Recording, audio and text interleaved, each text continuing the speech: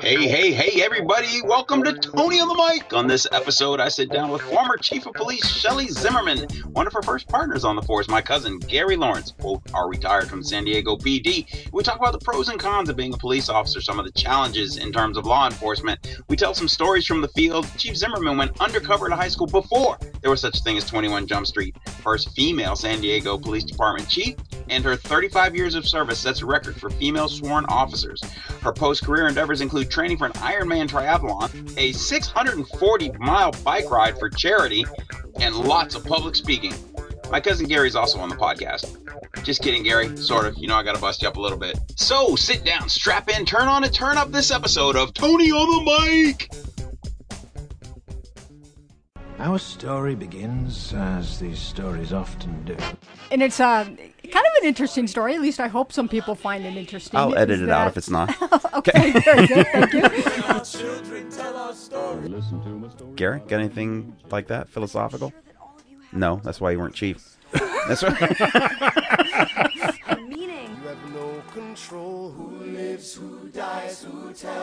Today, I have two very special guests. They were young police trainees together. One blossomed into chief of police, and the other's my cousin. So, thank you. I like it. Gary, you can top that? You know I can't top that. Why didn't you ask me first? I should have. That was poor hosting on my part. I have to say, that's the most amazing story I ever heard. Good morning, good afternoon, good evening, whatever time you happen to listen to this fine podcast product. My name is Tony Lawrence, and I'm Tony on the Mic. Today, I have two very special guests. They were young police trainees together. One blossomed into chief of police, and the other's my cousin. So, thank you. You're right. So I'm joined today by Shelley Zimmerman. Say hello, Shelley. Thanks for having me. Good to see you, Tony. Yeah, and Gary Lawrence. Say hey, Gary. Hey, Tony. Hey, Gary's got the voice working today, though. He sounds. Today, my guest is Barry White. Give me a little song there, Barry. Gary's not much. Not gonna happen. Right. You sang on the one. Which did you? Oh, come on, Gary. For the family. No, I'm the only Lawrence that doesn't sing. You sang on the first one. I have it on audio. Don't make me break it out. All right, so let's just quickly breeze through the early life and background stuff. Gary, you were born here in San Diego, right? You lived here your whole life. Yes. And what inspired you to become a police officer? I originally wanted to be a firefighter, but in the 11th grade, me and my friends went climbing a water tower, actually kind of close to La Mesa, and I realized how terrified I was. And I go, can't be a firefighter. Afraid of heights. Never knew I was afraid of heights. So I had an interest in law enforcement too, so I went for it. Okay. And Shelley, you came to California with a guitar and $200 in your pocket from Cleveland. Yeah, and it's kind of an interesting story. At least I hope some people find it interesting. I'll edit it out if it's not. Okay, very good. Thank you.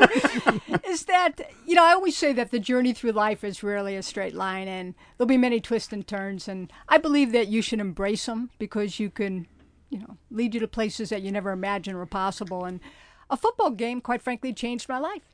I was a junior at the Ohio State University. Which Ohio State? That would be the Ohio State University, not to be confused with any other. Any other Ohio State.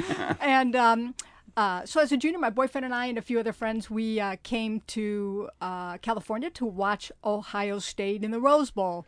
Unfortunately, in 1980, lose to the Trojans of USC by 1 point. Oof. With literally seconds in the game left, and when Charles White scored a touchdown, and we lost that game in the national championship. And a couple more years, maybe I'll be over it. But maybe it's only been almost 41 years. Yeah, long time. But that one still hurts.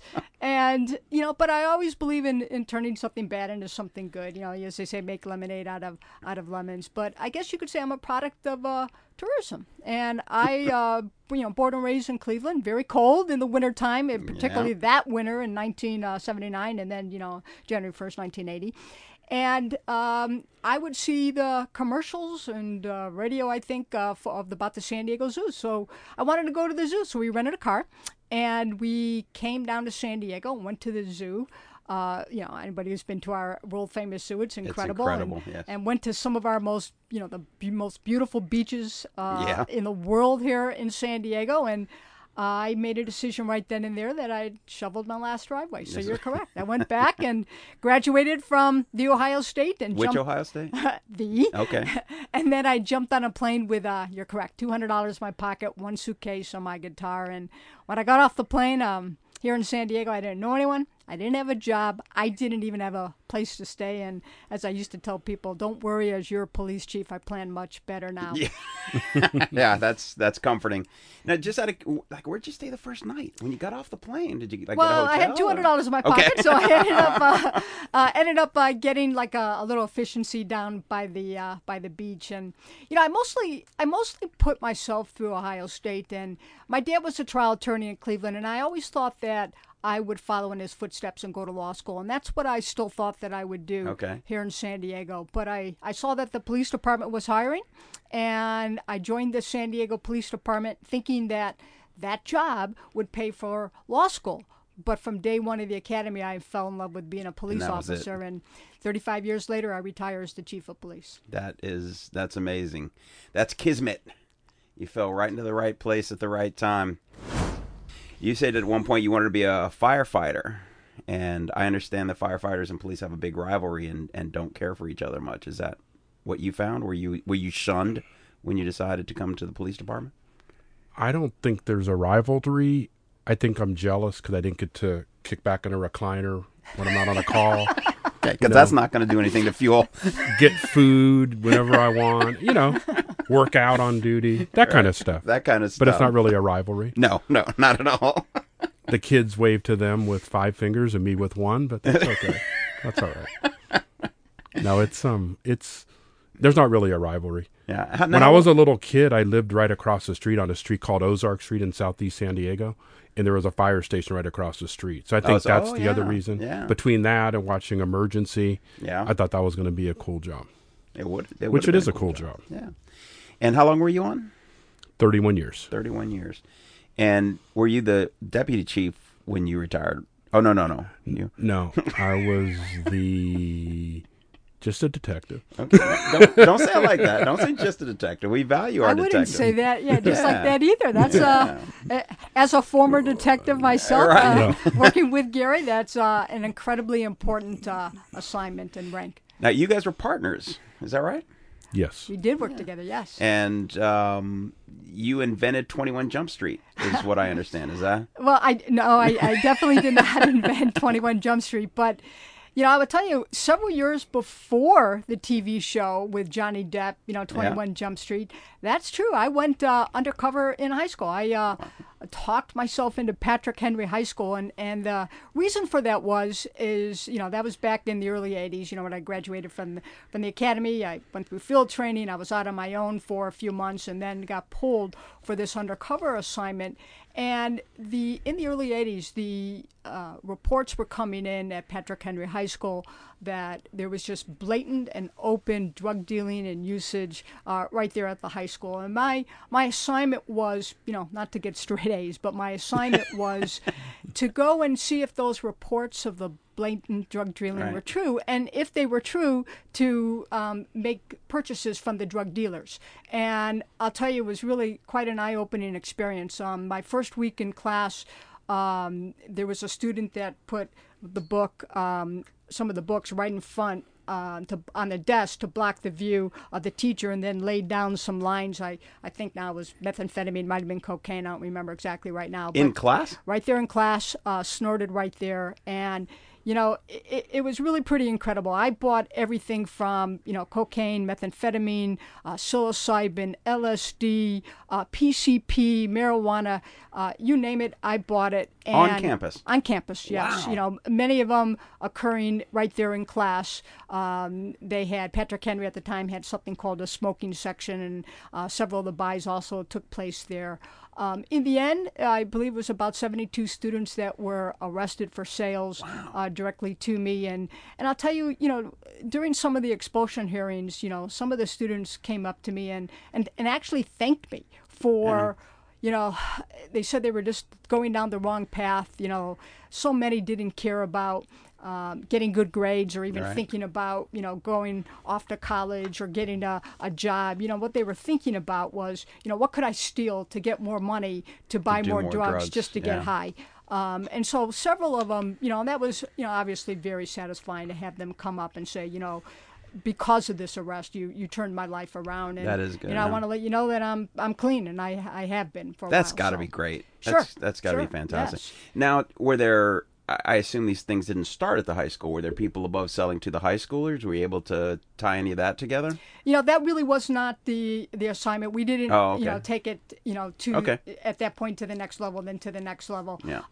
As far as my role, right. As far as my role, what I did, I went in as a junior, and and how long were you in school? For basically a semester. Okay. Started. Did you get asked to prom? There's actually a story of after one of the arrests that was done that one of the students came up to me and said, "Hey, I was thinking about voting for you for homecoming queen and all that. I can't believe that you're a cop. It was a story. So, but it was really just so eye opening. I'm glad you told me this story after my kids are out of high school. Because I was worried enough that really kind of heightens the awareness. Yeah, and like I said, and I talk about this, quite a bit, is that, with the blatant drug use, and again, the arrests that I made were people that sold directly to me. We, didn't arrest anyone who was using, but those that were actually selling. 72 people sell you drugs? Yeah. Wow. Yeah, and that's those. I'm sure more would have sold to me if the assignment went on longer. But it was just so blatant, and we're talking hard drugs here. I mentioned PCP and LSD and methamphetamine and cocaine and and just openly using and selling right there in class and in the smoking section, and it was it obviously something needed to be done. Yeah, in my high school, I remember that you could pretty much get marijuana with pot whenever you wanted, and I was never in those circles. And I've always wondered if you could get more. And I graduated in 1981 from high school, and I wonder. I'm going back actually for my 40-year high school reunion in a couple of weeks. We're going back to South Carolina, but that perception of, like, when I ask my kids, we talk about drugs all the time. Kids, are there drugs in school? Can you make good decisions? And to be honest, I'm sure they did some things and didn't do other things, but they all graduated and came out okay. But it's just terrifying that 72 people were selling, and the degrees of drugs. Yeah, I agree. And that's what really concerns me now too. Is you have so many of like Proposition 47 that made these hard drugs a misdemeanor every single time, and you even have now an assembly member that wants to legalize it. Wants to legalize everything?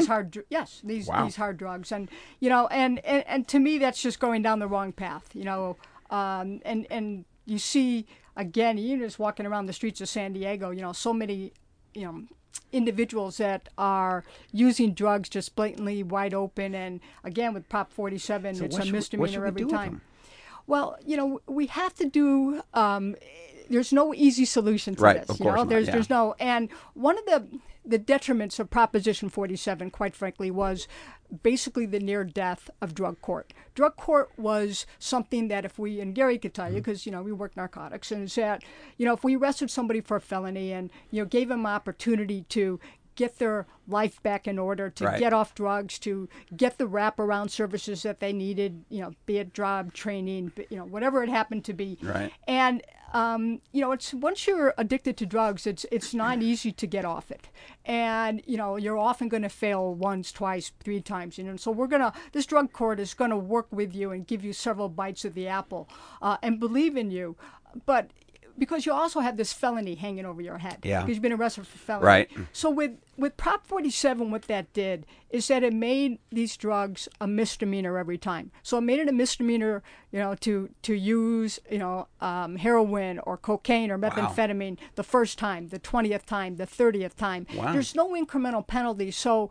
why I say it was the near death of drug court is because you took away the incentive for individuals to get themselves off of the drugs, to get themselves clean and sober. So that's one of the things that was an unintended consequence to Proposition 47. So we need to, again, make people accountable for their actions, get them the help that they need. But these laws that are put in place, so often, again, maybe well-intentioned, but have these really terrible unintended consequences. How do you feel about the accessibility of marijuana? Well, it's very similar, too, is that, when you talk about the medical marijuana, there was not pushback on that. And I was like the same thing. I was like, look at it. If someone needs that because, they're suffering from cancer and it's going to make their life, more easier. tolerable, And it's like, hey, great. I'm glad this is helping you. But when it went to the recreational, marijuana, that became a whole different ballgame. And again, because I go back to, again, early in my career where I saw these young kids that, all they cared about was getting high. And, same with marijuana. Some were just, using and selling, marijuana, but that's all they cared about was to get high all day. They didn't care about getting good grades or going off to college or even getting a job. They talked about what can we steal to get more money drugs, to buy more drugs, which included marijuana. So again, I think there's a big difference between medical marijuana and recreational marijuana. I don't think anybody's going to be shocked to hear former chief of police against legalization of recreational marijuana. Most law. I mean, that's again, there's so right. many unintended consequences. Right, you see so much of it. Yeah. All right, let's go back to your early days. Gary, you've been undercover a couple of times. Tell me about some of the things you've done undercover. Did you ever go to high school? I didn't go to high school, which, by the way, I think I've done a lot of undercover work. I think that would be the hardest assignment because you see the same people every day. Yeah. A lot of the assignments I do, I'd get assigned, go to this house and try to buy drugs.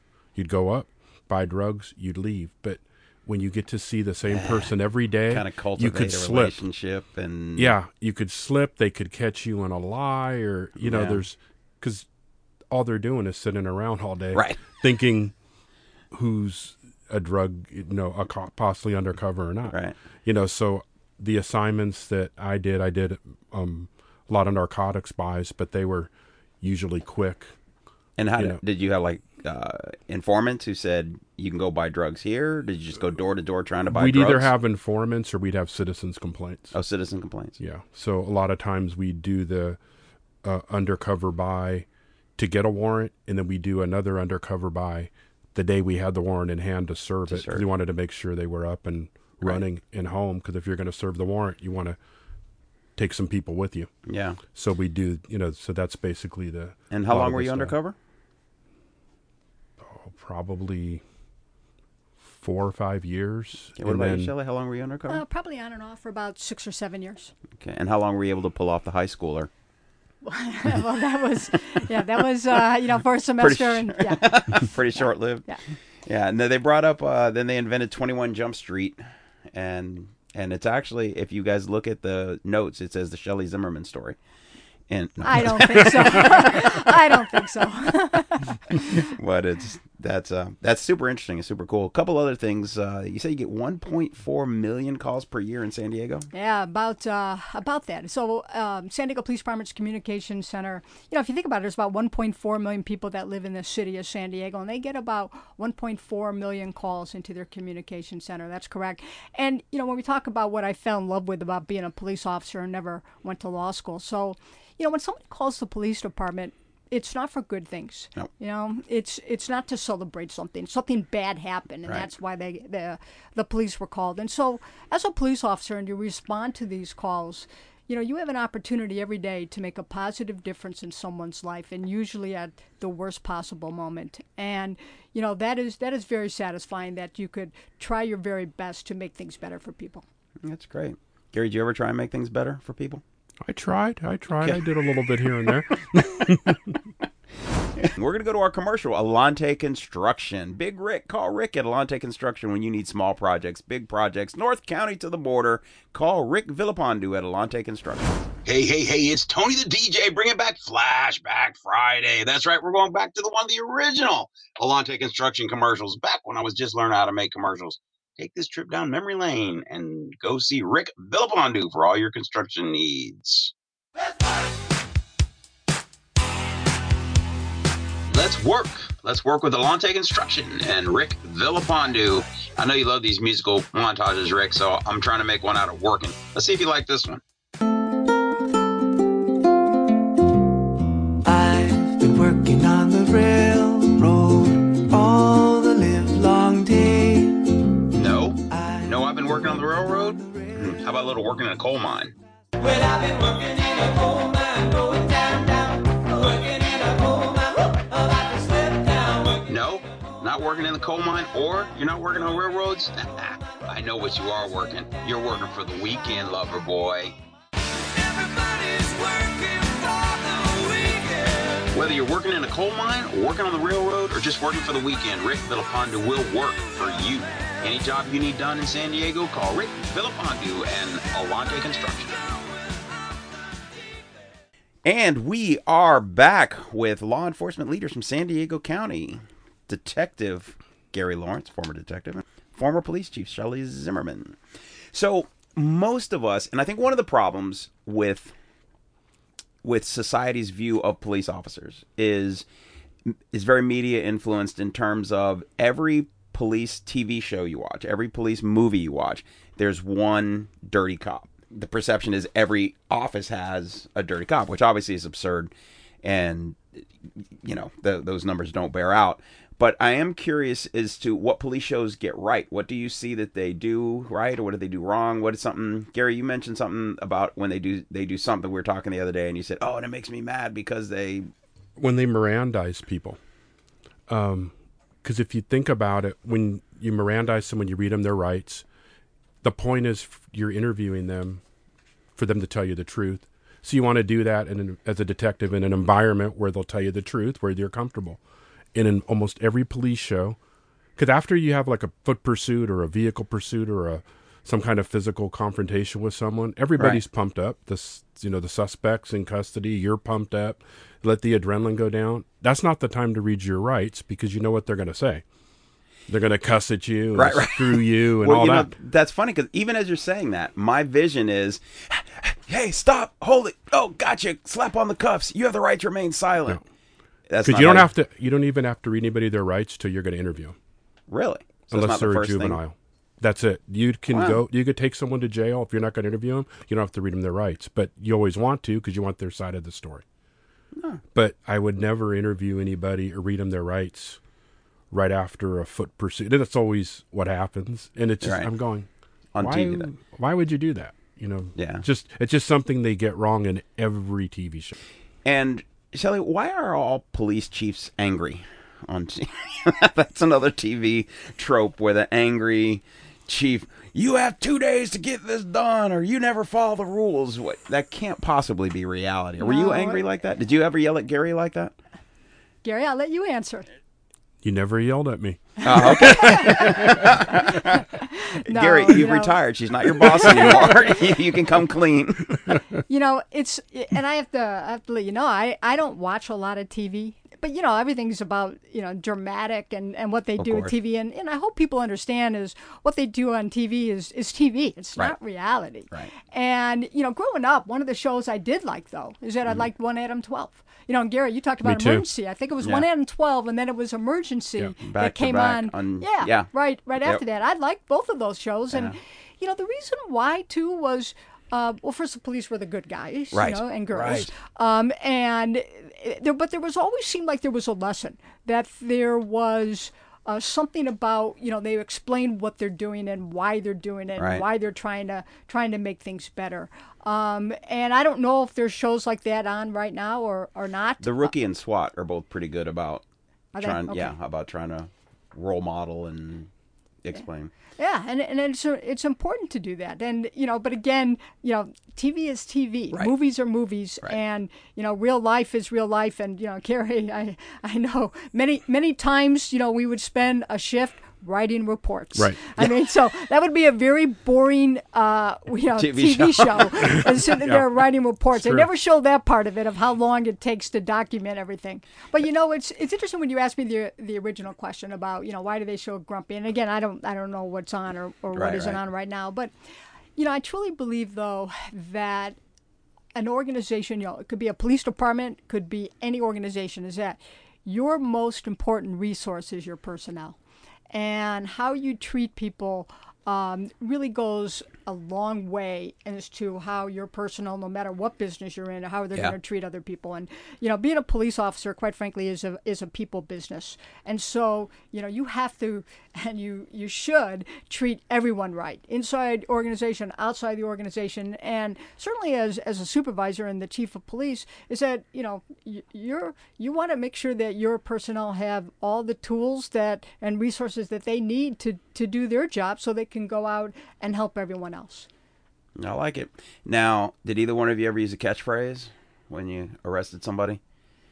What did Kojak say? What was Kojak's thing? He'd lick the lollipop and go, the lollipop, "Who loves you, baby?" Yeah. Oh, that's right. Who That's loves what you, he would say. baby? Yeah. So, I never had a catchphrase, but something that I would say often to individuals that I arrested is that don't let this arrest define you. Yeah. You're going to need to be held accountable and to what you did, but it's up to you if you let this define you for the rest of your life. What if, Gary, you have kids and grandkids now, Grandpa? You're old. You're old. What reunion are you going to? Like I said, you have kids and grandkids. And if they wanted to get into law enforcement, what would you tell them was the toughest part of the job and the most rewarding part of the job? I'd say the toughest part of the job is, especially these days, people don't respect what you're doing. And they expect you to do wrong when you're contacting somebody. A few months ago, we were in a Costco parking lot, and there's a guy with some mental issues. Chula Vista Police was there, and everybody's there. No exaggeration, there was 20 iPhones out, and it's like 9:00 in the morning in a parking lot. Yeah. And the officers are there. They're surrounding him and everybody's taking photos because they think they're going to be the next TMZ. Right, exactly. So once everything was over, one man said, "Great job, officer," and then everybody else starts clapping. Well, not everybody, but about most half. enough. Yeah, but that was pretty good. That's actually encouraging to hear that it's like the crowd isn't disappointed that you didn't do something wrong. But I mean, so you have to go in there knowing you're not doing it for the people that are going to be on the internet making comments. You're doing it because you're doing the right thing, and that's why you're going to do it. You asked the question of the most rewarding. Yeah. The most rewarding is what I used to. My favorite thing about being a detective is getting to a scene and let's say someone's house was burglarized, and you start talking to them and you realize quick they don't have any insurance. They say they worked their butt off to buy this kid this TV or this game system, and console, it's gone. Yeah, their PlayStation's gone, and you work the case. And they don't think you're gonna. They're just reporting it. Right. They don't think you're gonna solve the case. Look into it. Right. And not only do you solve the case, you bring the system back. You get them their stuff back. That would just always make me feel good. Something like that. When people thought there was no hope, and you bring them some hope, it makes you feel good. Yeah. It's very selfish, but it makes you feel good. There is that train of thought that says if you do something that causes you joy, it's selfish. But I don't subscribe to that. I think that if you do something that spreads joy or gives joy, and that in return gives you joy, and I just think it's a perpetual train that if everybody has a little bit of joy and they can give it to someone else, like they say about the candle, your flame doesn't dim if you light someone else's candle. That's true. And I think that there is this embedded perception we have sometimes. If something makes me feel good, then I'm doing it for a selfish reason. Yep. And I don't know, maybe I'm selfish for thinking that because I'm trying to get that out. Yeah, that's a good point. So I wouldn't worry about that. What about you, Shelley? My 19-year-old comes up to you and says, "I want to be a police officer." What's the best and worst thing about it? Well, first of all, I would say it's such an honorable and noble profession, something that I've, quite frankly, dedicated my just about my entire adult life to. I'm doing some other things now, still trying to give back to the community. But absolutely, it's, Gary, you were spot on, is that even though it's very difficult times right now, I think this is the most challenging time to be a police officer. Think about what police officers have to deal with every single day. And, there's often not a perfect solution to all of society's troubles and ills, which people call us because we're the only one that responds 7/24. So yes, a 19-year-old comes and says, I'm interested in being a police officer. Absolutely. It's an incredibly satisfying and honorable and noble profession. The difficult part, though, again, is that, Gary, again, you're spot on, is that the trust factor. But, every day we have to go out and earn that trust. And, you're not going to see that. And as I talked about before, 1.4 million calls and what we respond to. And there's 18,000 police departments across our country and how many hundreds of thousands of police officers. And, every day they're doing incredible work that you're never going to know about. Right. So, Rich could be a police officer. That'd be all right with you, my son. Absolutely. Okay. And San Diego PD is hiring. What's another good thing about being a police officer? What are some of the things you enjoy about police officer, and you enjoy when they do it well on television or in the movies? What is? I love the banter. I love the the relationships that you see a lot between police officers. And Gary and I mean, many times we'd been on a stakeout, and the conversations that you're gonna have with your partner on a stakeout, and you might be on that stakeout for days with nothing happened, and it's what you learn about your partner, and again, so the back and forth is just really something special. And even though this wasn't a police show, because I know you asked me about right. police shows, what to get it right, but one thing that I did watch was West Wing, and I loved the banter on West Wing and on how they talked about things. And so often is the issues you're dealing with, there's so many different parts to it, and often it's so much bigger than people realize. Yes. And so often people think they know everything right. by looking at a 2-second video clip or something, and they don't necessarily know everything. And cases that Gary and I can talk about for a long time, that little pieces of information that you're putting together. And I know you had mentioned about what makes it feel good that you're able to return property to right. a victim and make their lives better. But the amount of work that goes into that, to take a little piece of information or something that you might have seen on a stakeout and put that pieces of puzzle together to get a bigger picture, and the next thing you know, there's something else, and then there's something else, and then there's something else. It's I tell you, it's like I said, it's the greatest show on earth, and we do have a front row seat. Nice, Gary. You like a banter? You're in the car 8 to 10 as a patrol officer, right? 8 to 10 hours a day. Now, were you always with a partner?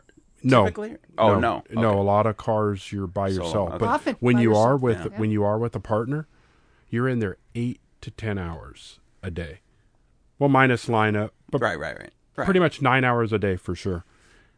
And when you're not on a call, you're talking back and forth. You get to know your partner really good, especially if it's like a partner you work with every day, and then you experience the craziness and the sadness and the happiest and the scary times together. And it's like a relationship, like with your, a husband and wife in a way. And what I mean by that is you go through, something tragic happens in your life, but it makes you stronger in the end and that type of thing. That's how the partners are. That's why certain partners you get so close with. Have you ever had somebody ask not to be your partner? I don't want to be partners with him anymore. No. Have you ever asked to not I've be somebody asked else's? not to be people's partner. Okay. Yeah. But when you guys did, quote, break up, when you moved on, did you embrace we were partners as detectives. Right. Okay. So, and what usually happens with partners, we worked as a team a lot of times. Right. Okay. So we'd work with different people in the vice unit. That's when we would partner up. But what usually happens is someone gets promoted, or someone goes to another assignment. She got promoted and goes to Well, some people get promoted and go further than others. But usually it's something like that. Someone switches an assignment. That's Right. when you break up. Like patrol, someone maybe, put in for canine and they get that assignment, so then they leave. That's usually when the partnerships. Did you ever get jealous that somebody had a partner that you used to have and you think they were happier? And did you say, what's I wrong? have had that thought before. Really? Yeah. It's like, I had a partner, Ken Fortier. We were really close, and he went and was working with some other guy. He switched divisions. And he's telling all these stories, and I'm thinking, damn. Do you talk about me? Right. Do I ever come up? I did. I had that thought before. That's funny. Yeah. No, and it's human nature. I mean, Yeah. when you share with someone, you become connected. Yeah. And then, and it's weird, and I'm not trying to make police officer partnerships marriages, but it's super similar in a lot of ways. Well, it's like your work, like for me, it's like your work husband. Yeah. Or Gary, your work wife, all this. Because you're with them so much, and you care about the other person. I mean, because we know what we're dealing with, and you talk about getting through things stronger. Resiliency is so important, and we take on other people's problems as our own, so we can help them. Yeah. And that's not easy. No, that's a burden, and a burden that you embrace, but it is a burden nonetheless. It's a burden. Now, I mean, I'd have partners, Tony, and they would call. Someone would drop the N-bomb on me. I wouldn't have to say anything. Oh, really? As Partners a white would deal with it. partner, Yeah. They'd go off on the guy. Don't Nice. disrespect him, blah, blah, blah. I'm like, I wouldn't say anything. Yeah. It's like, that's just part. They would get so upset because they're like, okay, Right. he really did go there right now. Right. Right. They get upset about it. That's good. So. One question. In the show The Rookie, the new show, they call the car the shop. Is that something that actually happens in real life? I haven't seen, again, I haven't seen the show The Rookie. We used to call the car, it's like, it's my office. When I was in patrol, it's like, here's my office for the next, 8 to 10 hours. So if that's what they mean by it, I've never heard that. See, because I watch it, and if they just said it once or twice, it probably just would have washed over. What's Nathan Fillion's in the show, and I really have a soft spot for him. He's a really cool guy. But it's shop, get the shop ready, get the... and then no, we don't say that. We wouldn't even say like get the office ready. We just like, hey, get the car. Right. Go get the car. Yeah. And do plain they call language. Boots or like rookies or something? They call them boots. That's, hey, boot, go do this. Or worse. What? FNG. FNG. No, you're gonna have to give me a hint. I can figure. I'll clean it up. Frickin' new guy. Oh. You joke, but it's the joke for the they're Of like, course, oh yeah, and then they do something. But the thing that's nice about that is, it's like, hey, we're not expecting you to know everything. Right. But when we tell you something, as a senior officer, listen. Yeah. We're not expecting you to be perfect or know everything, because you can't. Right. So. We always say every day is a training day. Oh, yeah. It doesn't matter how long you've been on. Yep. Every single day is a training day because, think about this. Think, how we were trained. I went to the academy in 1982, and, how we were trained, or I would even say what was best practices then, certainly are not now. What was even best practices 5 years ago, probably many are not now, and what's regarded as a best practice today likely will not be a few years from now. So you are constantly learning and relearning and relearning. So every day is a training day. So you got this little cookie jar of nice little slogans you're pulling out today. Every day's training day. Dang it, I forgot. I'll hear them when I go over it. Maybe I'll have a compilation at the end. Front row seat to life. Front row seat to life. But it's true. I'm just talking, just bantering the truth. At the end, I'm gonna put all this together. So when you listen, make sure you listen post credit. Okay. Because after the wrap up, we're gonna have the best of words of wisdom. I'm gonna go to another commercial break before we get into some of the fun stuff about what you guys are up to these days and things. And this one is Retro Sports on Fletcher Parkway. They do team gear, workout gear, custom-made uniforms, embroidery, silk screening. You need it for sports? Jacob at Retro's got you covered. Hey, sports fans, what do Billie Eilish, Travis Scott, and me have in common? Jacob over in Retro Sports has done our gear. That's right, he's done gear for bands, teams, sports, schools. You have a need, he can fill it, I promise. They do embroidery, screen printing, tackle twill, heat press, and if you have an organization, they will build you a spirit website. You can do it for your school or your team, whatever you have going on. He posts it all, they order it, he makes it, and you get money. You share in the profits. It's free. Check it out. They'll do your Letterman's jacket, fitness equipment, whatever you need. And when you go in there, make sure you tell them that Tony on the mic sent you in. To Jacob Ober, great in the community. Outstanding product and service.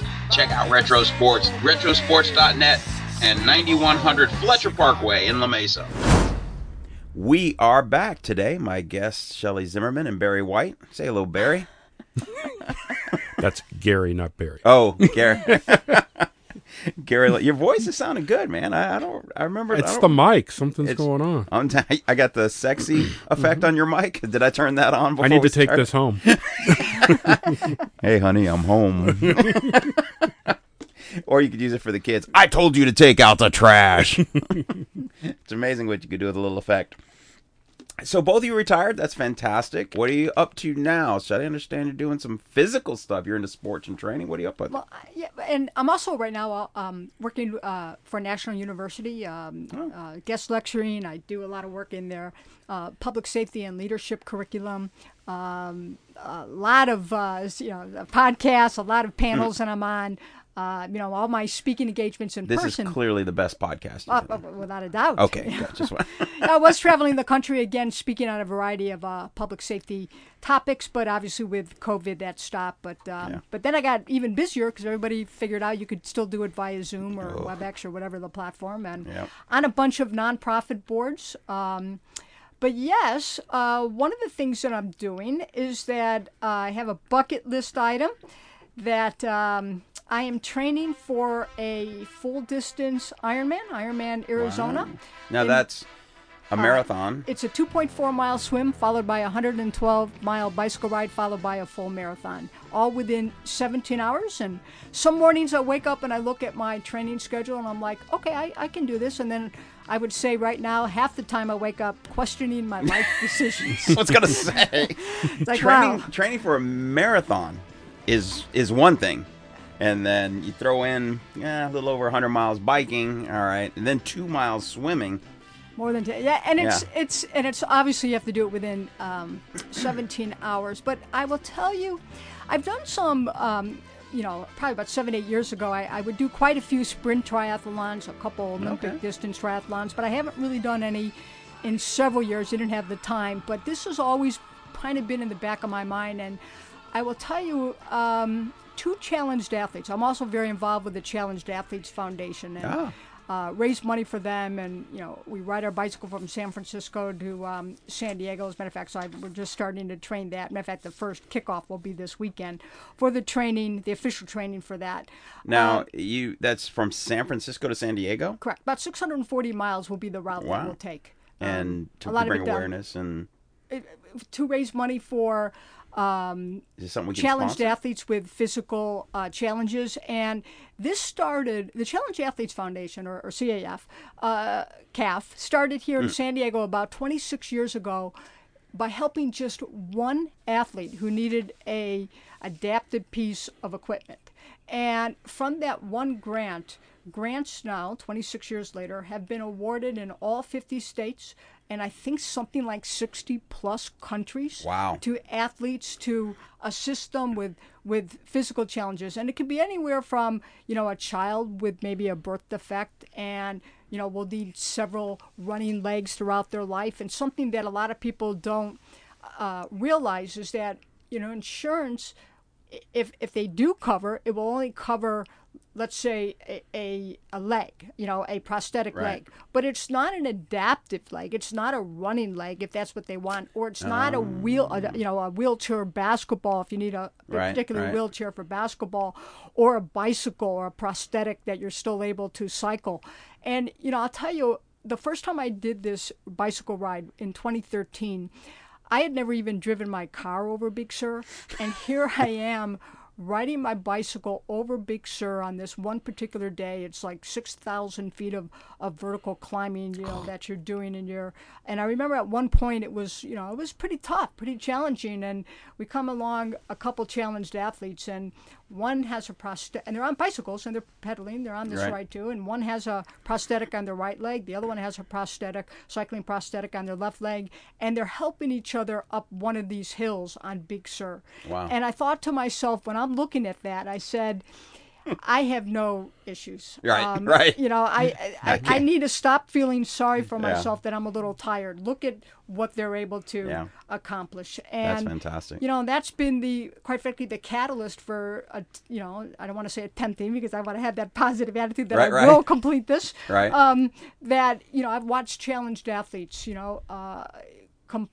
complete a full Ironman with no legs and have the adapted piece of running, or they're swimming 2.4 miles with just their arms, or whatever the circumstances. And they just had the one you might have seen on I believe it was ESPN, Iron Man last year. I think it was in Florida, that the first individual, I think he had Down syndrome, completed a full Ironman, and he got a spot to compete in Kona this year for the World Championships. And it just goes to show that sports is just incredible, and able to have this opportunity to do this and raise money for the Challenged Athletes Foundation. The money goes to buy these adapted pieces of sports equipment to help these athletes get back into the game of life and via sports.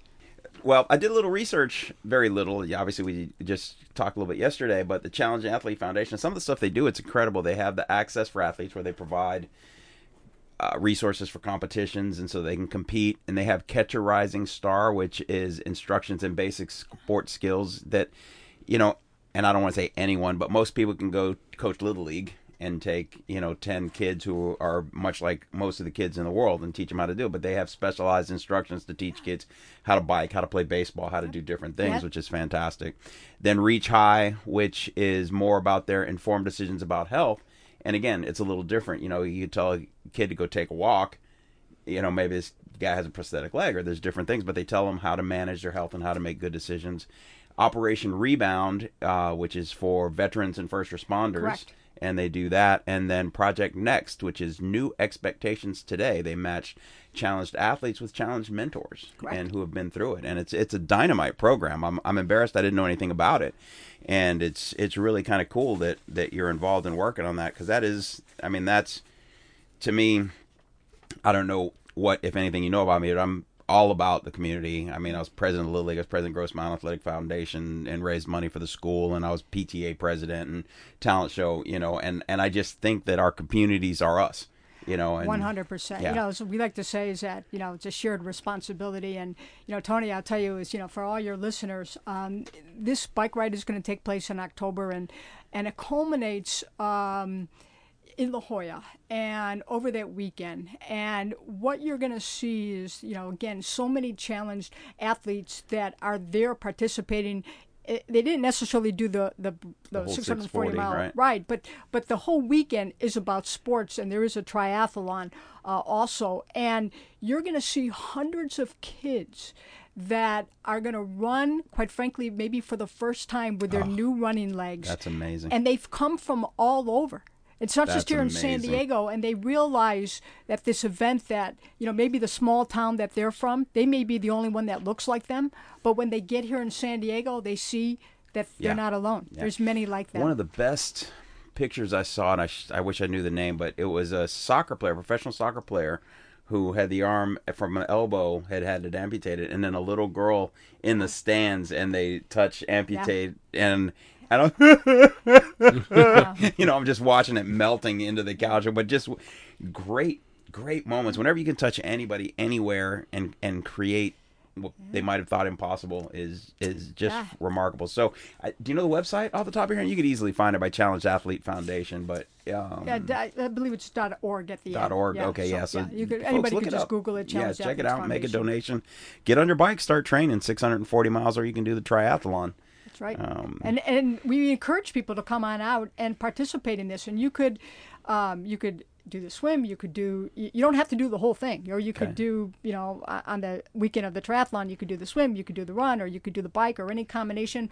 They have spinning. You want to do a stationary bike. They have spinning out there. They have all types of ways to participate, and as you talked about, community. Sharing the responsibility to help each other. So now, if I go, I'm not taking a bike from a. No.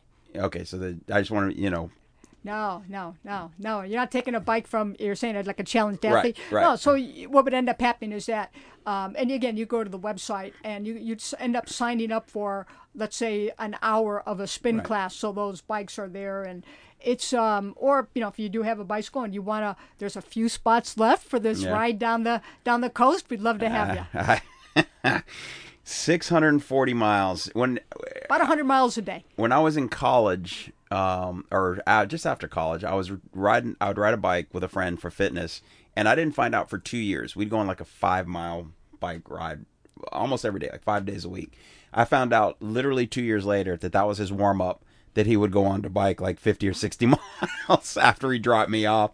I'm like, why didn't you tell me? And he says, because I know you're a knucklehead and you would have wanted to come with me and you would have slowed me down. And I'm like, and then I'm getting mad. Like, what do you mean slowed you down?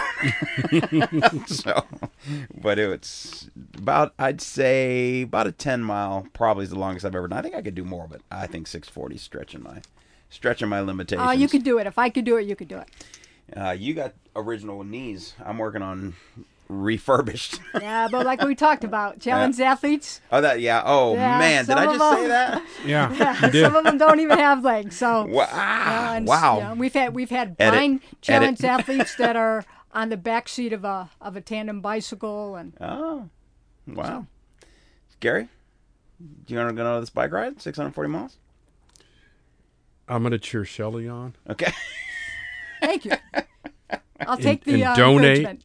Donate. Nice. Even better. Thank you. Now, my notes got a little conflated here. Game Changer, is that affiliated or is that a separate project? Different. So, and thanks for bringing that up, because I know we're all sports related here, and we all like sports, and as we talk about that, we're all connected, and how we have to help each other, and. You'd heard me, mention the Ohio State before, and it's really kind of an interesting story, and it goes to community policing philosophy, which I absolutely believe in. And I had gone to an awards ceremony for a longtime chaplain in our department, Father Henry Rodriguez, and I walked into the church, and there were tables, and it was open seating, and tables were round, and most of the tables had, just about every table had, numerous people already sitting there. And I saw at this one table toward the back that there was this African-American gentleman, but he was sitting by himself. And so I walked over to him and I said, "Hey, do you mind if I sit here?" And he says, "Sure." And I sit right next to him. Well, of course. And so we start talking immediately, and I'm in full uniform, and within moments, we realized that we have the Ohio State in common. He was the director of Olympic sports at the Ohio State. His name is Sean Shepard. I told him I was a proud graduate of Ohio State, and I will tell you, to the wonder of everybody else that sat with us, we talked about Buckeye sports and community policing, and of course Father Henry, the entire night. And we exchanged phone numbers and pledged to keep in touch, which we did. Nice. And matter of fact, when I became chief, a few years later, he was one of the first to congratulate me. He calls me up, and shortly after, a couple years later, you have the events of Ferguson, Missouri. And he calls me up and says, let's go out to lunch. I'm really bothered by this. And he starts talking to me about something that is called Game Changer. And he says, what I envision is police officers and community members having basically a focus group, and maybe no more than 20 people, 10 police officers, 10 community members, and it's a moderated session that we have, and then we tackle really tough issues, but talk to each other.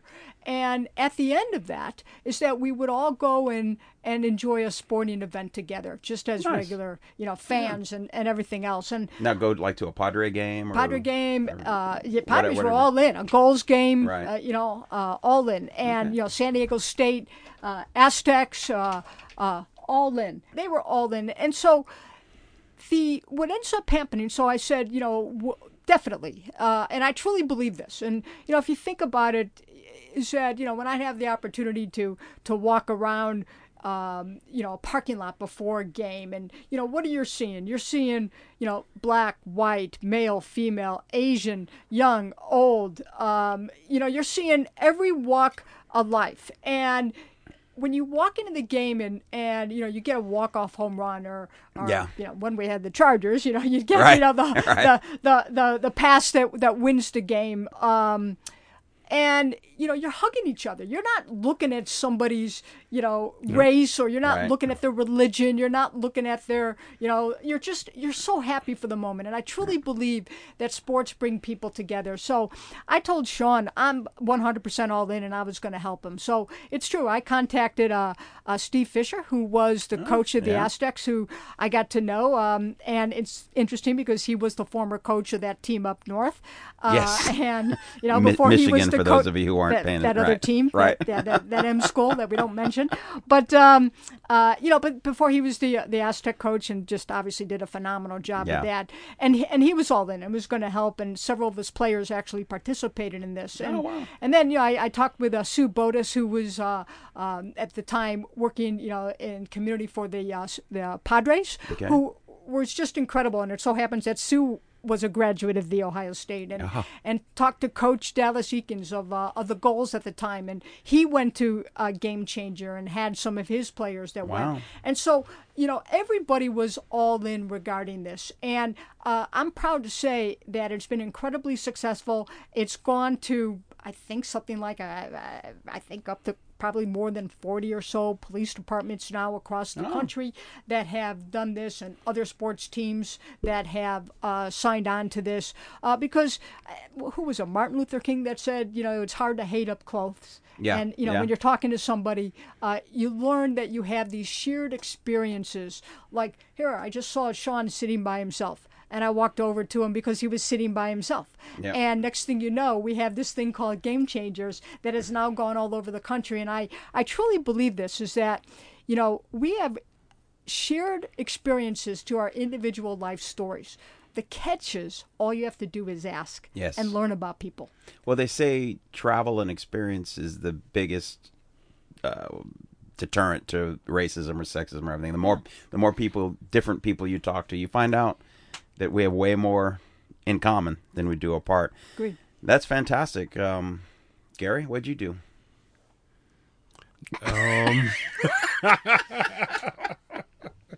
That's why Shelley was the chief. Okay. Okay, right. Overachiever. I would tell you, Gary's being very humble. Just an outstanding individual. And listen to, hear you're teasing him and all this, but he can talk to and just bring calm to so many situations, and you could already probably tell, because you've interviewed him before, is that the heart that he has, just such a big heart.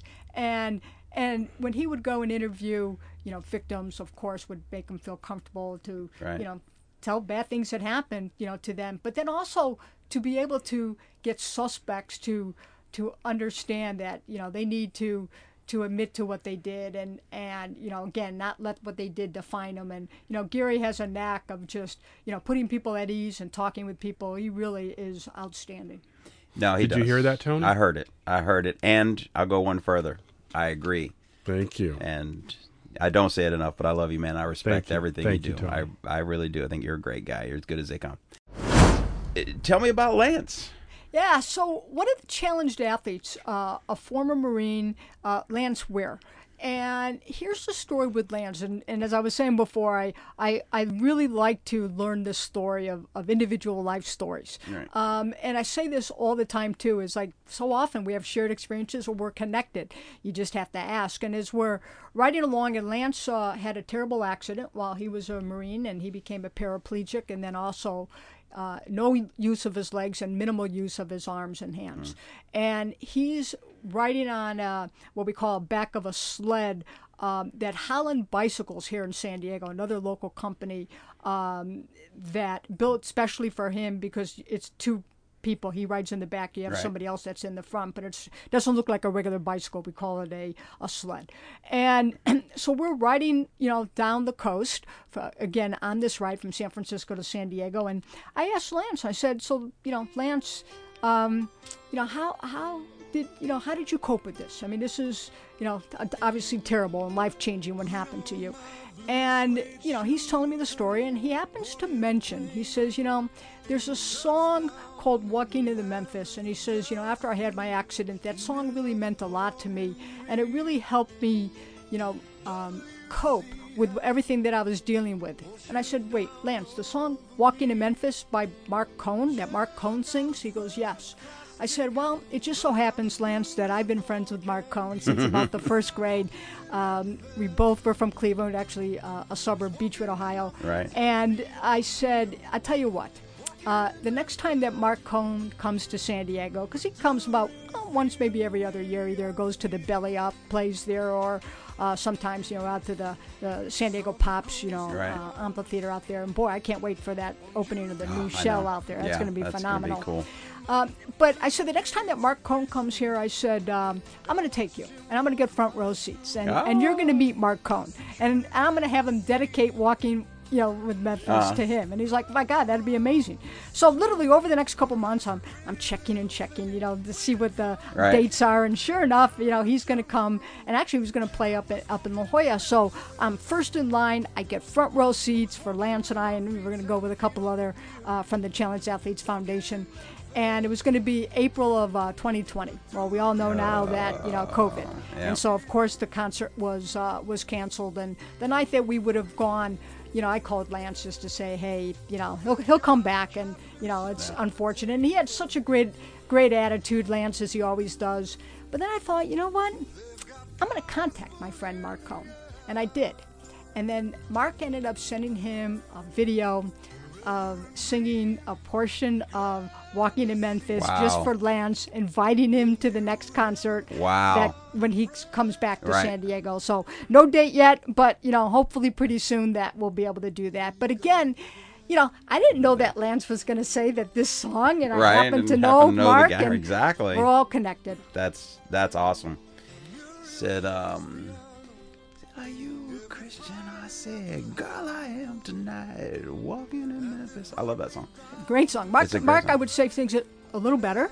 No, but- I'm muted. Let me. Oh, got it. Okay. Now, see, here we go. Now it's a challenge. I'm doing a karaoke version to Walking in Memphis, and I'm going to send it to Mark, and he'll probably retire. He'll go, I can't. Nobody will ever sing this song again after Tony Lawrence sang it. So, no, he's got a great voice, soulful. He's incredible. deep. He's Yeah. just incredible. So that's. Yeah. But don't poo-poo my singing. I used to be in a band for a long time. Again, music videos. My guest today has been Shelley Zimmerman. I am done since she insulted my singing. So all she said is Mark sings it better than you. That Relax. is true, but you Yeah, I know know. me, man. That's an That insult. cut you to your heart. So wow. Yes. Wow. Yes. But you know what? What they say is that then what you got to do. You got to work harder. Okay, well, I'm gonna start singing it right now. Actually, when you listen to this, it'll be playing in the background already. Oh, I love that. Your That's good. version?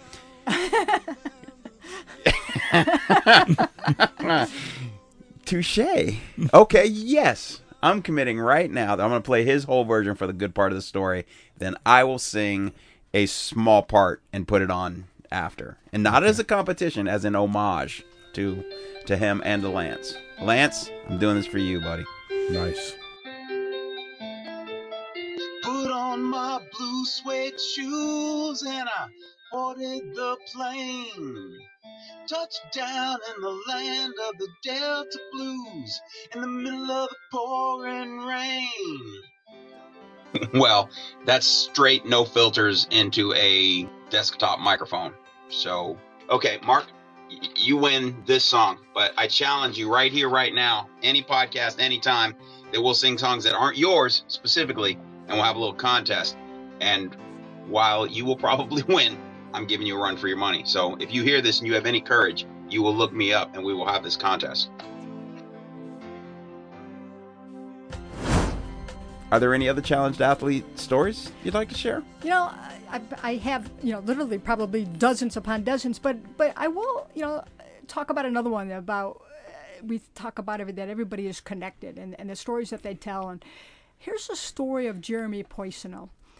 Jeremy Poisonneau was I believe a freshman or sophomore at San Diego State, and suddenly, he ends up losing his eyesight by a rare genetic disorder. I mean, and he was a golfer, and he was so incredibly depressed. And he's telling me this story, and as I said, he lost his eyesight, so he is on a bicycle, but the back seat of a tandem bicycle. Obviously, he's obviously because of his eyesight, so the back seat.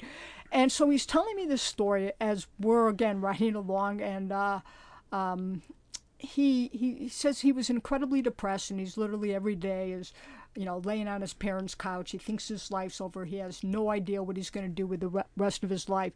And he said, but then I can hear the TV, and this man comes on, and I heard that there was this terrible jet crash, an F-18 jet crash into University City, as he continues to tell the story. And a man comes on, and his name is Don Yoon, and he starts talking about he lost his family in this jet crash in University City, but he only spoke through love and forgiveness for the pilot. Wow. that took his family. And I'm listening to this story from Jeremy, and I said, Jeremy, and I need to say, too, that Jeremy went on, and he told us that was the catalyst that got him off the couch, and he became an inspirational speaker, and it has touched likely tens of thousands of lives. And he also became I think it's been 3 times now, a world blind golf champion. And I'm sure he has other, championships, coming that he's going to be able. He's just an incredible golfer. And he's telling me this story, and I'm like, wow. I go, Jeremy, I said, I was the incident commander at that scene. I said, I was the captain at Northern Division when that happened, and this was such a terrible, terrible incident, and you just made me feel better about it because of something so tragic. Here I am listening to you that this man, Don Yoon, got you off your couch, and you started living again. You became an inspirational speaker, touching tens of thousands likely of lives because of Mr. Don Yoon. And I handled that scene. And I'm like, I feel better now just listening to you. Yeah, no. Yeah. And it's just a tangent when you were even just saying about the different people. Every time you say that, I think about my idiotic comment about I have new knees and I can't do it.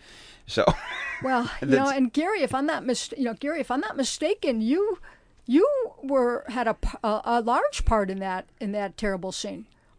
I was working Northern that day, and I went out to the scene, and they assigned me to stay with Mr. Yoon because we had to take him somewhere. Let me just say a little bit. Don Yoon lived in the house, had left for work.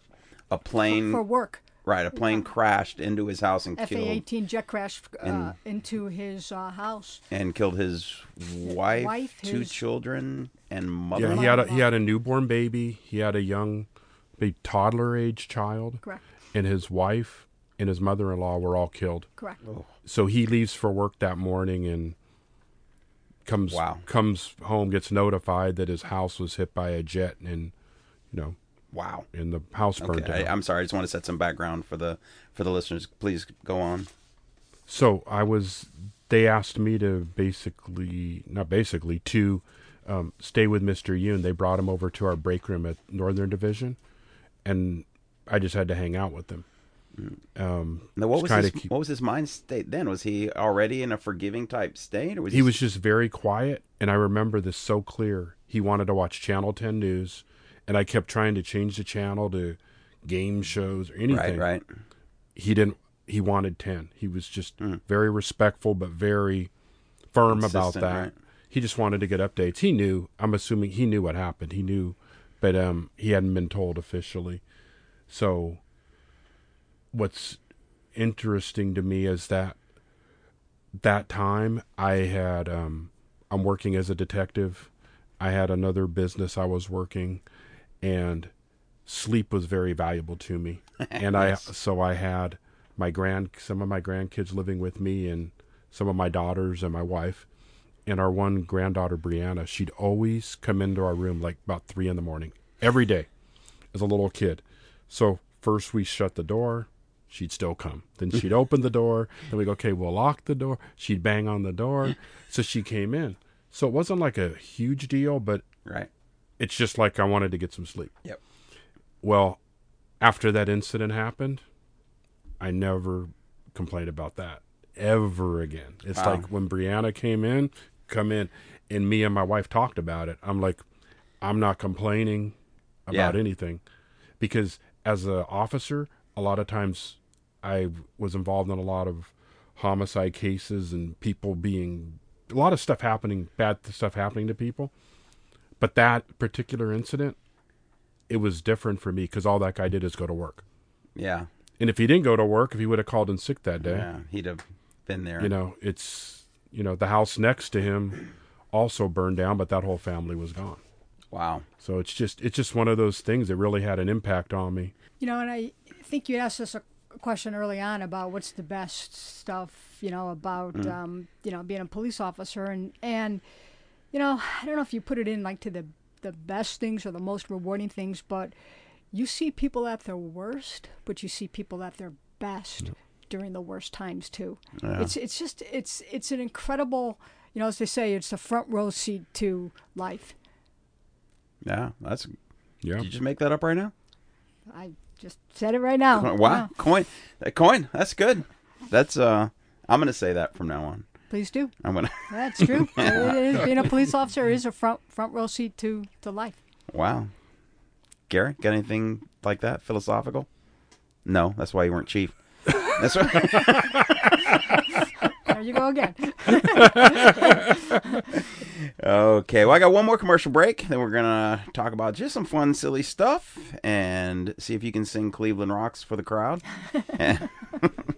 But first, Morning Briefing Coffee, roasted locally here in La Mesa, custom blends. When you want a fresh cup of gourmet coffee, contact Morning Briefing Coffee here in La Mesa. God damn, Jimmy, this some serious gourmet shit. Me and Vincent would have been satisfied with some freeze-dried Taster's Choice, right? Niece brings this serious gourmet shit on. What flavor is this? Knock it off, Julie. What? I don't need you to tell me how good my coffee is, okay? I'm the one who buys it. I know how good it is. Bonnie goes shopping, she buys I buy the Morning Briefing. Because when I drink it, I want to taste it. When you want to taste your coffee, when you want that serious gourmet coffee, the best part of waking up coffee, good to the last drop, tastes as good as it smells, you'll always want a second cup coffee. When you want that, get locally roasted Morning Briefing Coffee right here in La Mesa. He makes custom blends and you always get top quality fresh coffee. Morning Briefing Coffee, when you want that gourmet. And we are back. And we just talked about some very serious issues and some very rewarding circumstances in the world, some very touching things. Now we're just going to have a little fun, wind down, and be a little silly. One of the things we talked about when Gary was on the podcast, he did one of the very early podcasts where we're kind of finding the format. And Gary, you want to tell us your affinity for Barbara Eden? I don't want to talk about that. What they can do, though, they can go back and check in the archives. Yeah. Get you another hit on that. Another hit on the Gary Lawrence issue. They all are available at TonyOnTheMic.com. Yeah. TonyOnTheMic.com on Twitter, Facebook, Instagram, TikTok. Haven't done any TikToking yet, but I do have the domain just in case. And a YouTube channel coming. Okay, let's talk about, we'll do Gary first. What's your guilty pleasures? What are something you know you shouldn't do, but you do? I'd say watching 90 Day Fiancé. Really? That's my guilty pleasure. I love that show. Really? Can't get enough. That show is garbage. That's why I love it. Now, do you actually know the people on the show? Oh, yeah. Yeah. Okay. Oh, yeah. Now, are there any young Barbara Edens out there on 90 Day Fiancé? There's a few. Really? Yeah. That's pretty high praise. Russian Barbara women, Edens Eden? yeah. Or Russian that would give Barbara a run for her money. Yeah. Wow. Yeah. Absolutely. Young Young Gary had quite the thing for Barbara Eden. And Who was the other one? I forget. Wasn't there another crush early on?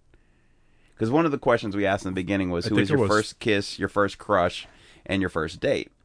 And who's your famous like TV celebrity crush? And we've kind of moved away from that just for no reason. We just kind of morphed away. But Gary's revelations were worth anyone who knows Gary going back and checking this out. Check that out, Gary.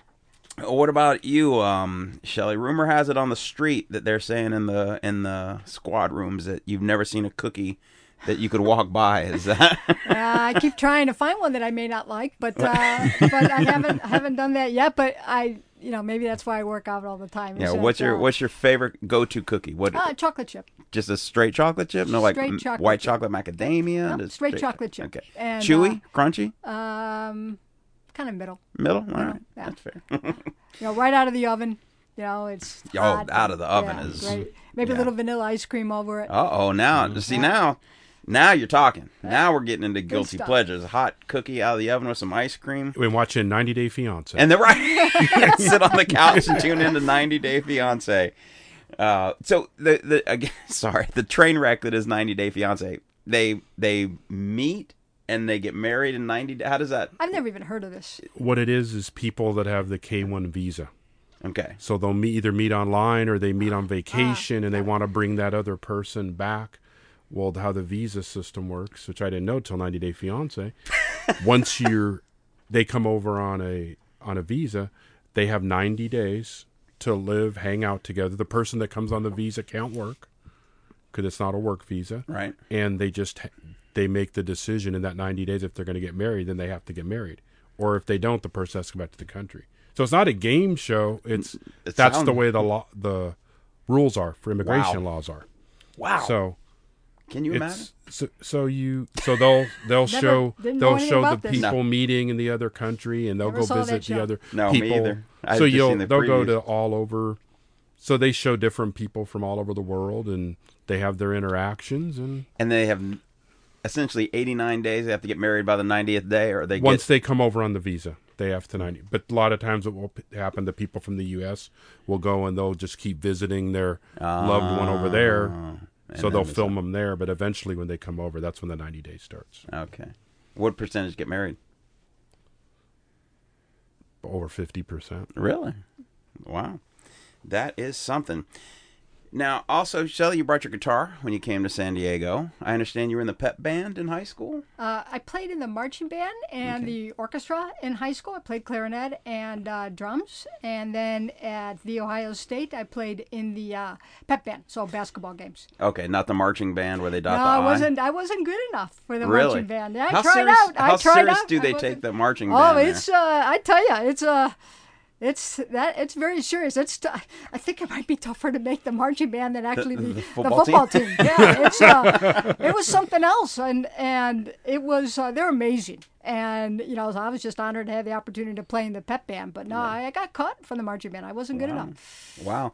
Now the whole process of dotting the I, That's a sousaphone player, so you have to play sousaphone, and usually it goes to a fourth or maybe even a fifth year senior and done by seniority. Oh, seniority. Yeah. Okay. So you couldn't have some hotshot freshman sousaphone player come in. Oh, no. Yeah. And I would tell you, they're all phenomenal. People are incredible. I mean, you follow the band. It's TBIDL, which stands for the best damn band in the land, which they are. They're absolutely amazing. And a lot of times when people go to a football game, they go walk around on halftime or go do whatever they're doing. When you go to a game at Ohio State, you're staying to watch the band. Absolutely. Did you? Now let's get in touch with your feeling. Did you cry when you got cut? No. Come on. No, because they were right. I wasn't good enough. I mean, I'm looking around going, my gosh, I thought I had a pretty good, good chance, and I'm like, man, they're amazing. No, so Now, did you go to Ohio State thinking you were going to play in the marching band? No, not really. Okay. But it was something that I did play, some instruments. So I thought, let me give this a try. And nothing ventured, nothing game. And as I often say too, you make 0% of the shots you never take. So I figured, let me try, and I was okay, but I wasn't great. Wasn't good enough, and yeah. everybody on that makes a band is great. And that's true. I remember when my son went to play football, his first day at camp at USD, he called and says, everybody here's fast, everybody here's big, Yep. everybody here's good. Yep. And, in high school, you could do a lot of activities, which is great, and you should do as many as you can. But once you when you go to like the Ohio State band, That's right. that it really takes That's it professional. seriously. That's big time. Yeah, it is. So- It is, and it's like you said. I'd be curious. You know what? I'm gonna do a research, and if I can find it, I'll share it in the episode of what percentage of people try out for the football team that make it, and what percentage of the band. I'd be curious to see how many people try out for the band. When you went through a formal tryout? Yeah, I did, and it's over the summer before the Right. the first weekend, and they have, at least back then, they had 2 cuts. I don't know if it's more than that or whatever, but so you maybe get through the first one, and then then you have last cuts. But the interesting thing is you have to earn that spot every single week. So even if you make the band, to tell you how competitive it is that you're not guaranteed the next game to Be on the field. to be one of the Wow. spots, because they take 2 extra for, and I think it's the same way. I'm not sure if Right, that's how it was. I graduated in 1981, and so there's a couple extra for each of the different rows, and so you may not make it the very next game, and you got to memorize your music too. So if you ever watch them, which I hope you do, I have seen them. they don't march with music, so you're memorized the never songs even for that considered week, it. plus all the movements, footwork, and yeah. of course, Script Ohio obviously is Right. the Incomparables. They call it Script Ohio, the regiment, the song that they play. So it's just incredible. And going to a big school like that, like I said, I had no idea that I was going to end up here in San Diego, but it was that football game that changed my life, and the opportunities that going to Ohio State has brought me. One of the things that I am on is the, you talk about different boards. I'm on the advisory board to the sociology department at Ohio State. Nice. Gary, ever play in a band? No. I've seen a lot of bands, so. You see my band. That counts. Yeah, yeah. Saw our band. Now, Cleveland, home of the Rock and Roll Hall of Fame. Correct. Did you ever go? Oh, many times. Yeah. Oh, yeah? And they changed the, the different displays to keep it kind of fresh. I haven't been in a few years, but yeah. So, are you one of those people who watch this, like when they have a new induction every year to see who gets inducted? I was at the original one. At the Really? old Cleveland. I flew back for it. At the old, so I was already living out here in San Diego, but it's the old Cleveland Municipal Stadium that, Yeah. seats like, whatever it was, 78,000 people. And had the old pillars, the pillars from the old Oh, yeah. stadiums.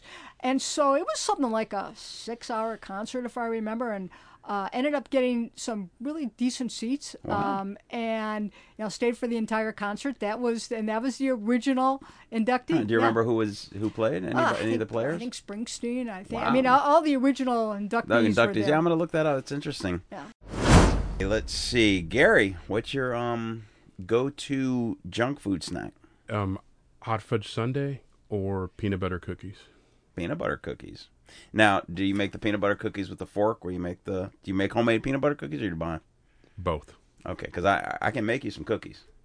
Because I can cook. Let's go for it. All right, but you make the balls, and then you get the fork, and you put the little crosses. In I know the what you're talking checkerboard. about. Yeah, that's the way to go. Cookies. What about fast food? What's your fast food weakness? Your Achilles heel.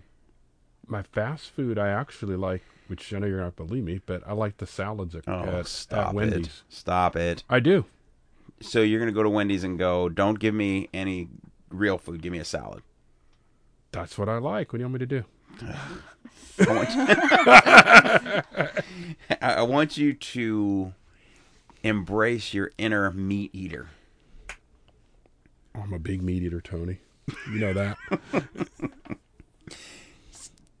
I can't accept salad as a guilty pleasure. You said fast food. Fast food, yeah, but guilty pleasure, not your favorite fast food. Guilty item. pleasure. Yeah, your fast food go-to junk food. Okay. Okay. Well, that's going to be In-N-Out. In-N-Out? Actually, not so much because of the burgers, because of the shakes Ah. and the fries.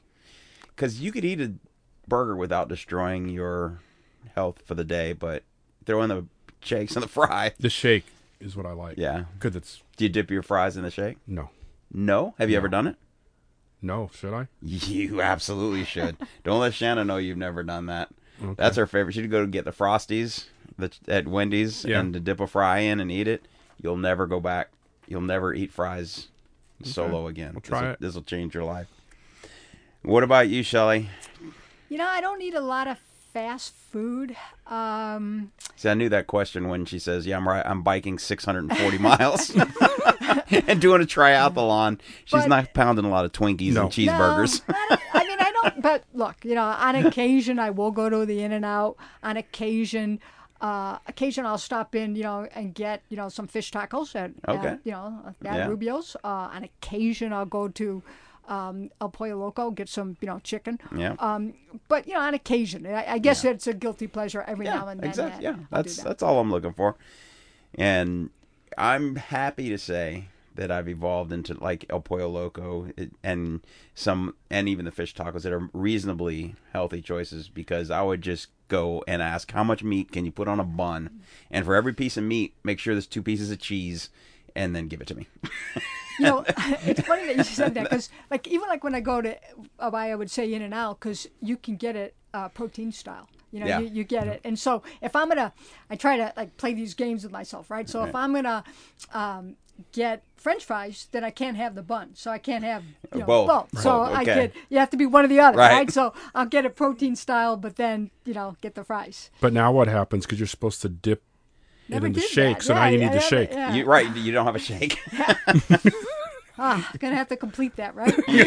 you should. It's or ride another 100 miles that week, right? Right. Or stop 100 miles south of San Francisco and then pick up shake and some fries, and then because you got plenty of time to burn it off the rest of the way. I'm not sure that's probably the best fueling for. That's just a bad attitude. That's just not. You got to believe that's fuel. Okay, so Gary, today's your last day on Earth. Okay, you have one more snack or food, meal, like dessert, appetizer, whatever you want in the world. You get to watch a movie, plug in a song. What are you going to go with? My movie is going to be Coming to America. Okay. I thought for sure you were going to go with like Tony. Beaches, Steel or Magnolias, Pretty Woman. No. Yeah. My meal is going to be steak and lobster. Okay. With cheesecake for dessert. Okay. Any sides with the steak and lobster? You're gonna go a little rice pilaf or something? Well, the macaroni and cheese with more lobster in that. With more lobster in the mac and cheese. Okay. Lobster mac and cheese. Okay. All right. And then your song? My song would probably be anything by Aaron Neville. I like him a lot. Okay. Aaron Neville, not Barry White? No. Okay. Barry's going to be disappointed. Because Barry listens to this podcast. I forgot. Yeah. All right, Shelley, your last day, going out in a blaze of glory. No more bike rides, no more triathlons, just pure pleasure. I think, growing up, my mom, just an incredible cook. And, I'd come home and we'd have these big family dinners on Friday night, Shabbos. And we'd come home and smell the chicken soup and the brisket or whatever she was making. So, if it was my last day, I would spend it with family, with one of those great meals my mom would make, big spread, the chicken the chicken soup, the brisket, the rice pilaf, great salad, her pineapple cake, or whatever, cake. All right. or cookies, whatever it happens to be, and that's how I would spend it. Okay, any family movie you guys would sit and watch? We have such, we just love just laughing and telling stories ourselves. It's like, I remember sometimes we'd go out for restaurants as kids, and other people that would be out the restaurant would say that, it's great to see a family laughing together. Yeah, that was always us too. Yeah, so it's, we're just spending the time and talking and reminiscing would just be phenomenal. So I'll give you a little Billy Joy, right? I got to back up from the mic a little bit. We might be laughing a bit too loud, but that never hurt no one. So well done. So, Mark Cohn. Let me see you do that, Mark Cohn. No warm up on a mic set for no vocals. And you had a pineapple cake and dessert and music. What, well, you know, I like so many different genres of music. I mean, everything from rock to soul to rhythm and blues to, you know, jazz. So it kind of will depend, you know, on how the night goes, quite frankly, as to what we want to listen to. But, you know, we like just so many, you know, just so many artists, so many songs, just phenomenal. I can't wait for concerts to resume here and live so music. be able to go back, live music. So if you could see any concert, alive or dead, who would it be? Wow. And she didn't prep this, folks. Yeah. So. Not What at about all. you, Gary? If you have something, if you beat her to it. You know what I'd like to see is I saw Commodores, but it wasn't the Commodores, Lionel Richie Commodores. It was with the English guy. Right, with like three I saw it at original Street Commodores. Scenes. Right. And then, yeah. I would have been cool to see the original Commodores, Lionel Richie. That'd be cool. And I guess I'll say is, let me just talk maybe about some of the concerts that I've seen that I've absolutely loved. I mean, I loved Frank Sinatra. Sinatra. I loved Fly me to the moon. all of that, you know. Obviously, New York, just, you know, incredible. But, you know, Billy Joel. I actually got to meet Billy Joel. Really? Got to meet Bono when I was chief, you know, when U2 played here. Loved Metallica when they were here. Okay. So, like I said, I love a lot of different types of music. And those were all just, the Stones concert was great. Yeah. I mean, so... Again, I love going to concerts, and it's just great. The Eagles that they were here was, you know, not that long ago. You know, obviously before COVID, it was a great concert. So looking forward to just getting back out there and live music. Thank you guys for not reacting to my cramp. I got a cramp and adjusted in my seat. And professionals, Shelley didn't miss a beat. Gary must not notice because he would have laughed at me. I thought your seat broke. I don't know what's going on. All right. Well, Shelley, you requested a guitar and a sing-along at the end. So if you're... Last chance That's not happening. Last chance to reward us with some music. No, I want people to continue to listen. Okay, now how often? Well, we're almost done. They can turn it off now. That's okay. You know what? In case there's still a chance that people are still listening. I was gonna say I've already got the click and the download by this point. I don't. If they listen to it beyond here, I don't really care. Do you still play at all? Do you play? I do. I still play. You know, like I said, I play a few instruments, none of them well. Mm-hmm. But you know, it's relaxation for me. You know, that would be wow. That would just be amazing to be a rock star. You know, in front of a live concert out there that people were just totally into. Yeah. You know, my music. How great would that be? I remember a couple of times, you know, as chief, but even throughout my career, is that you know, somebody would kind of jokingly say, you know, there'd be some like community band or something, you know, a few players, and someone said, "Hey, Chief, you know, why don't you get up and play with them?" I'm like, okay, as long as I can play drums, and everybody'd be like, "Whoa." And so I know there's probably video out there of me. All right, folks. If you have video, I want it. I'll put it on Tony on the Mic YouTube channel. Now, do you have a kit? Do you have a drum kit? No, I don't. No? Okay. I don't. And you think you could? I mean, could you still sit in today and play Brown Eyed Girl or whatever? And Not well. Okay. Yeah, not well. Like I said, I play a few instruments, but not well. Yeah, drums are deceptively hard. Because every band I've ever been in, I've always tried to play the drums with no training or practice or anything, and it's terrible. I had an opportunity to play with Sully and the Soul Jones. Oh, wow. You know Sully? Yeah, and, heck yeah. He does a lot with the challenged athletes. And nice. I played, he asked me to come up, and I ended up playing the congos. Oh, okay. And I did okay. Actually put it out there. But that's a little different than than playing, a full drum kit. Yeah, full kit. Yeah. No, I think I could, because you could, on the congos, you can actually stop and consider it, you know, dramatic flair. You know, you can. Right. But if the drum stops, then it's trouble. What about you, Gary? You sing, play anything? I don't sing. I don't play anything. I have no musical abilities at all. Well, there is a rap video out there that you made. Mm-hmm. Where? I must have this. I made a rap video from one of my friends, Joe Howie, Okay. a long time ago Really? about a car we used to have when we were I partners. heard something about this. Now, there's They video? They played. It's an Just audio. Okay. And they played it at my retirement party. That's without me okay. knowing That's about where it. I heard it. Yeah. That's where I heard it. Yeah. I'm gonna And find it. And I made up a rap That's gonna play us out. about the car.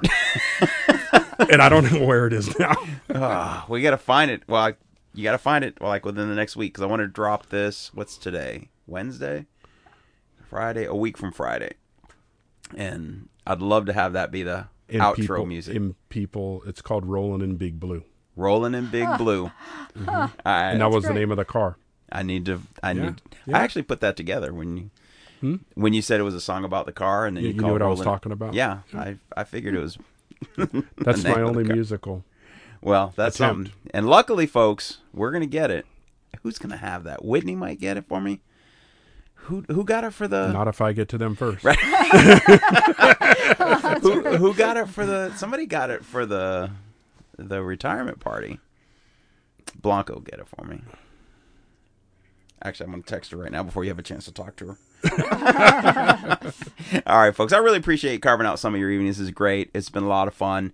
It's been informative. It has absolutely been inspiring. And it's been funny. We laughed some good laughs. So I'm going to ask now that we sign off. Shelley, anything you want to say? Promote? Do you have a website? Do you have a social media? Do you have anything that you do that you might want to call some attention to? Well, we talked about the Challenged Athletes Foundation. Okay. And then, if I could just ask your listeners is that, let's take care of each other out there. I like it. There's public another safety word is, of wisdom. Yeah, public safety is a shared responsibility. So let's all of us be kind to each other. I like it. Gary, you can top that? You know I can't top that. Why didn't you ask me first? I should have. That was poor hosting on my part. That's okay. So, all right, with that, we'll say goodnight. Shelley, say goodnight, folks. Good night. And Yeah, Gary? have a Good night, everybody. Be safe. All right. Thanks, everybody, for coming on. You can find me at Tony on the Mic, TonyOnTheMic.com, Tony on the Mic at all the socials, Twitter, Facebook, Instagram, and the TikTok. I haven't done a TikTok yet, but I promise I will. Tony on the Mic. Thanks, everybody. Tony in the Mesa. Outro. Outro.